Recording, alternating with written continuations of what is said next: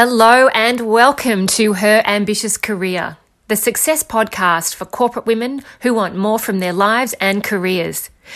Each week, we share career and leadership strategies to help you set stretching goals, own your value, build visibility and credibility, gain recognition, get paid, and confidently take your career to that next level.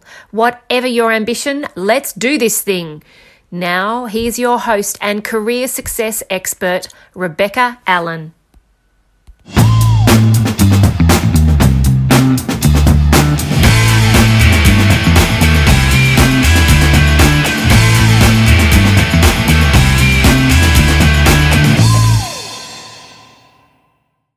I'm joined today by Leslie Carver of Carver Connections. And Leslie has a background in helping HR professionals and also CEOs of small businesses to develop really healthy work cultures. And I'm really interested in talking to this topic today, Leslie, because it's such a common problem that so many women find themselves in, where they're just not being given their best opportunity to shine because of the environment they're in, rather than anything they're doing, rather than, their expertise lacking, their experience lacking. It's to do with this space that they're finding themselves in. And I'd be really interested to hear from you, Leslie, what you feel or what you see are the most difficult sort of issues for women working in these environments. Well, to start with, I think it's very frustrating because if you are in an environment where you are either the only women or one of very few women, it's very difficult because men just don't see what you're seeing. They are used to doing things a certain way. And there's never been a need to challenge it, and not in a negative way, but to even bring light to something. So I think when a woman is in that situation and tries, you get very, very frustrated. And then if you're like me, frustration can then lead to emotion. And that's the last label that a woman wants to be put on her in a workplace is, oh, she's emotional, because then I think you're diminished almost even more. And ultimately that leads to you being held to a different standard, which we know is not fair and it's not right. And we need to do something about it. Yeah, 100%. Yeah, I think that's the reality. I mean, this whole thing with gender sort of bias and being unconsciously aware of what's going on. I think I can safely say that everybody is having a very different experience. They go to work and the leaders are assuming that everybody's having this experience because that's what they're having. Right. But the truth is, we're all having a different experience based on our background, based on how we sort of show up to work. Right. I think this is a fundamental problem because we can't know what we don't know. Right. And it's very difficult to really understand somebody's background unless you've really been through that. And I think you need to be intentional, because too often, we can be tunnel vision and just focus on whatever it is that we're going through. And I heard someone recently say that the whole element of discussion, it can be lost sometimes. Again, because I think in a work environment, you're busy, you're up against a deadline, you're trying to be productive, all of these expectations that are there. But we do need to step back just a little bit and ask ourselves, can we learn something? And of course we can, and to ask each other questions in a safe environment. Yeah. I think, I've seen there have been situations where women I've worked with have missed out on opportunities simply because they weren't made aware of them. They didn't even. Oh, absolutely. And that's a very frustrating place to be. But, the thing that you have to be very mindful of is this is going to happen. Right. And you have to have these conversations regularly to make sure you're sort of top of mind, that you're in the frame for, this role or opportunity or whatever it might be. So it's about you sort of being proactive and trying to overcome that unconscious awareness from your leader. One thing that I've seen a lot from being in an HR background. So I've been in HR for over 25 years. Yeah. And so many conversations that happen are spontaneous. And I've seen many leaders, they don't mean, how do I want to say it, for the wrong thing to kind of happen. It's almost like a snowball. A little conversation happens, it puts an idea in someone's mind, and then the snowball is going. And by the time the leader, the manager, whatever, comes to HR, I'm like, whoa, you've missed 10 steps in there where you can't just promote someone, let's post a job, let's communicate it. Have you talked with your team? But they're already so far down the road that sometimes it's very hard to pull it back. And then women, or like you mentioned, anyone of a minority situation goes, whoa, I didn't know that was even a possibility. So those discussions are so important. And I don't think they have to be scary. And I think oftentimes when it's unfamiliar territory, or you're not confident speaking up for yourself, you don't know how to do it. So again, trying to navigate that is what I hope you and I can make a difference on today with our podcast. Yeah, exactly. And I think, senior leadership are trying to do the right thing most of the time, right? They are trying to solve a business problem as quickly as humanly possible. Absolutely. So it's like, who's the best person for this job? It might be somebody I know well. It might be somebody who looks exactly like me. Right, and they're trying to solve a business problem, in their mind. So it's doing the right thing. Yes. But by doing that, you're kind of missing out the nuances and the important nuances of, like you say, all the other opportunities, like, well, let's post this as a job, and let's actually see what's out there and just broaden our horizons a little bit. Yes. Well, one thing that I always found was very important is anytime, especially if it's an internal job posting. So you might say, oh, we have this project coming up, or this new line that's being developed, whatever it is, this new opportunity. And you're right. The strengths of people that are closest to you. And we talk about, putting people in elements where they shine. So the person you may want for the position literally may be the best person for the position. But if you don't take the time to talk to other people, you are doing yourself a disservice by not knowing what they can bring to the table as well.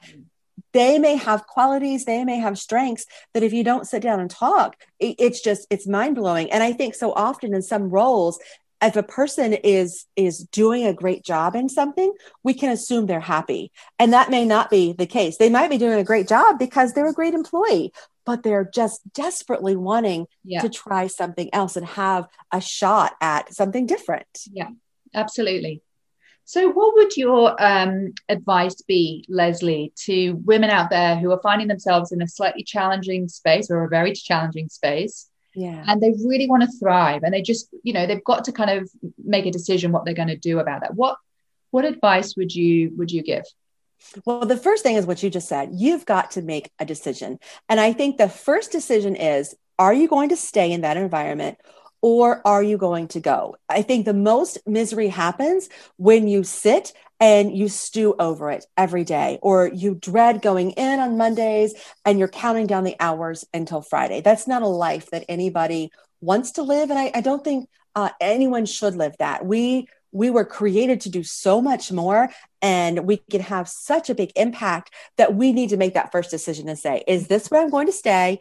Or is it time for me to move on? And there's not a right or wrong answer. So I would never want to tell someone, you have to leave and find something else, or, well, this is where you are and you need to make it work. You need to decide what's best for you, and what is best for you now may change a year from now. And that's okay. And whatever decision you make, you're not there forever. Yes, exactly. Nothing's forever. You can that's make right. a decision today that changes everything forever. I mean, exactly. Moments, thought, isn't it? Yes. Yes. So then if you're going to stay, if you're kind of in an environment where you are finding a bit of a struggle, you decide this is actually what I want to do, what would you suggest, you do in that space to give yourself your best opportunity?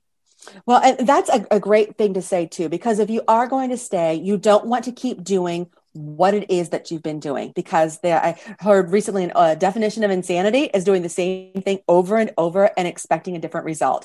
If you've been doing it for 6 months or a year and it's not changing, it's probably not going to change. So I recommend having some kind of plan of action. It doesn't have to be formal, but you need to know where you're going. Kind of like if you're going on a road trip, it might be fun to hop in the car and just take off, but you might want to know what your destination is. And at least if you're going to the beach and you have a detour along the way, you're still going to go to the beach. And I think the same thing applies in our work environments. We need to know what our destination is. And also, don't be afraid to talk with someone about coming up with that plan of action. I think sometimes when we give advice and encouragement, we put a lot on someone's shoulders. And I think a fresh perspective can be very helpful. So whether that is a mentor that you're working with, whether that's a coach like yourself, someone who is far enough removed from a situation, but has a lot of great life experience, you could say two things that might open their eyes and go, oh, I didn't realize I had that. That's my destination. That's the action plan that I want. Because when you have that action plan, it's going to help you make decisions along the way. And I think it's also important to have some kind of an exit strategy, because that's empowering yourself. You're not saying, I'm staying here forever. You're going to know, here's my action plan. This is where I want to go. And I might get that here, or I might have to exit here and go to a different place in order to reach my goal. But you've got to have that plan of attack. Yeah. In kind of career coaching speak and career planning speak, I talk about pockets of opportunity and really understanding what this particular pocket of opportunity is here to give you, to teach you, to help you stretch yourself, to help you broaden your experience or deepen your experience, whatever it might be. So I think it's about, if you make that decision, then it's like, okay, here I am in this particular pocket of opportunity. And like you say, have an end plan so that you know what the next opportunity is that you want. What can I take from this opportunity to help me get to that next place, to kind of skill myself up or tool myself up or whatever it might be for you. But it's kind of making the best of the moment, isn't it? Well, and I think with you calling it a pocket of opportunity, you're already reframing this negative situation. Yes. Your environment has not changed, but now you have, because you realize I have an opportunity here. I'm the one that's in control of my behavior and what I'm going to do and the opportunities that I'm seeking. So even if there is that negative environment, now that's not impacting you quite as hard as it was before, because you have a direction that you're going. Yeah. And from an HR perspective, Leslie, if a woman is finding herself in a challenging environment, what should she do? Say she's being discriminated against. Say she's being, kept out of conversations. Say she's just not finding out about these opportunities. Say there's sexism, whatever it might be. What would your advice be to her from an HR perspective in terms of how she can manage that while she's still trying to make the best of the opportunity? Right, because you also don't want to ignore something. So if you know you are deliberately being excluded from something, we don't live in a Pollyanna world where we're saying, oh, it's okay, things are going to work out. We do need to take some steps. So I would say the first thing is definitely to be proactive and do a little bit of research. The last thing you want to do is storm into an office and accuse someone of something.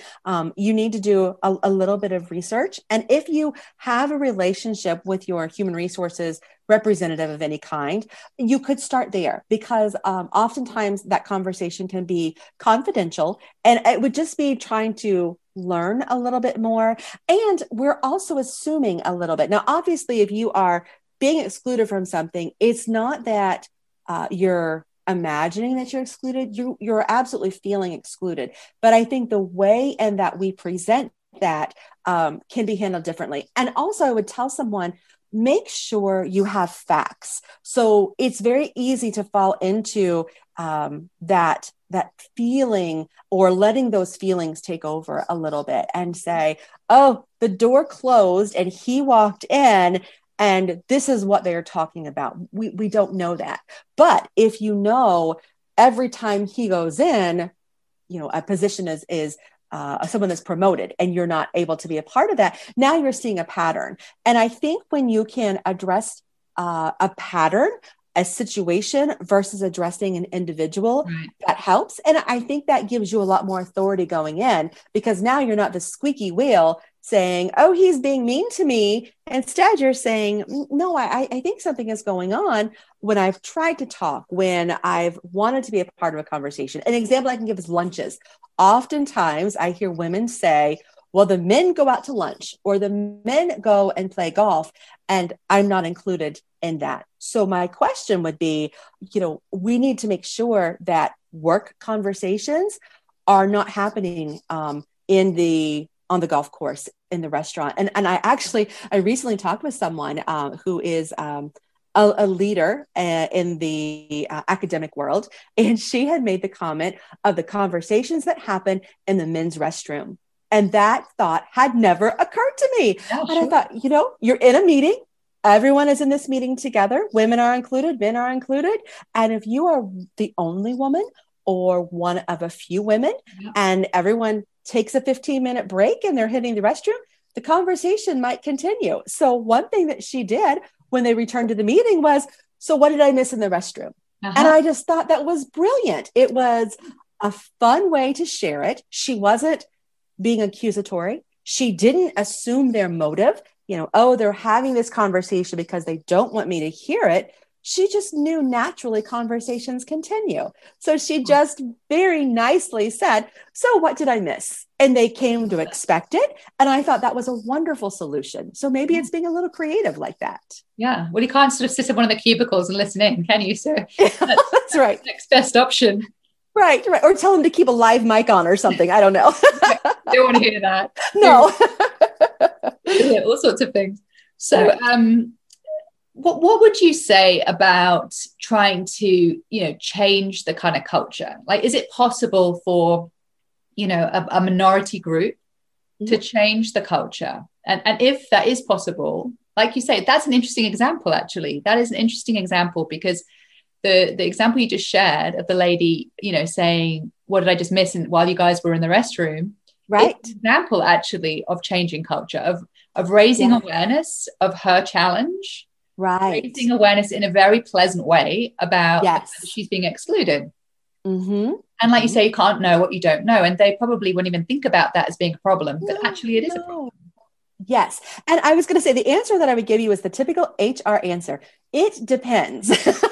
I think there are some environments and some cultures that, yes, you absolutely can impact and you can make a difference. The question is, how hard do you want to work at that?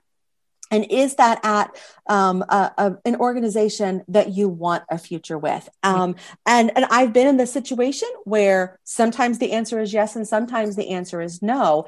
But I think it depends on what you are getting out of it. And politics can be an example where if you ask me to go into politics and try to change a culture, I don't think I want to go into that at all. It doesn't matter what the topic is. That's just not something that I want to make a difference in. But if you ask me to go into an organization, if I know that leaders genuinely care, so this group of men that are going to the restroom and they go, oh my gosh, I never realized that we were talking and she doesn't get to hear any of that. Mm-hmm. I think when the green light is kind of there and you know that they want to make a difference, then absolutely it can happen. And I think that's so empowering because whether it is a group of people with disabilities, that's another group that I've been working with lately, that I've been seeing, there are so many assumptions that we make or things have always been done this way. And nobody takes a moment to stop and say, oh, I didn't realize that. And another group I think of is children in foster care. I don't know what that's like in your area, but I know here in the States, we have a lot of children that are in foster care and they're eventually aging out of the system. And now we have all of these young adults that are going to need, things have to change. They aren't going to be able to continue doing what they've been doing. So in an organization like that, I say, yes, we fight, we make a difference, and we don't stop until we see change. Yeah. So that was a long answer to the short answer of it depends. I mean, I think it comes back to that thing that we were talking about right at the beginning, which is like we are all having a very different experience of this world called work.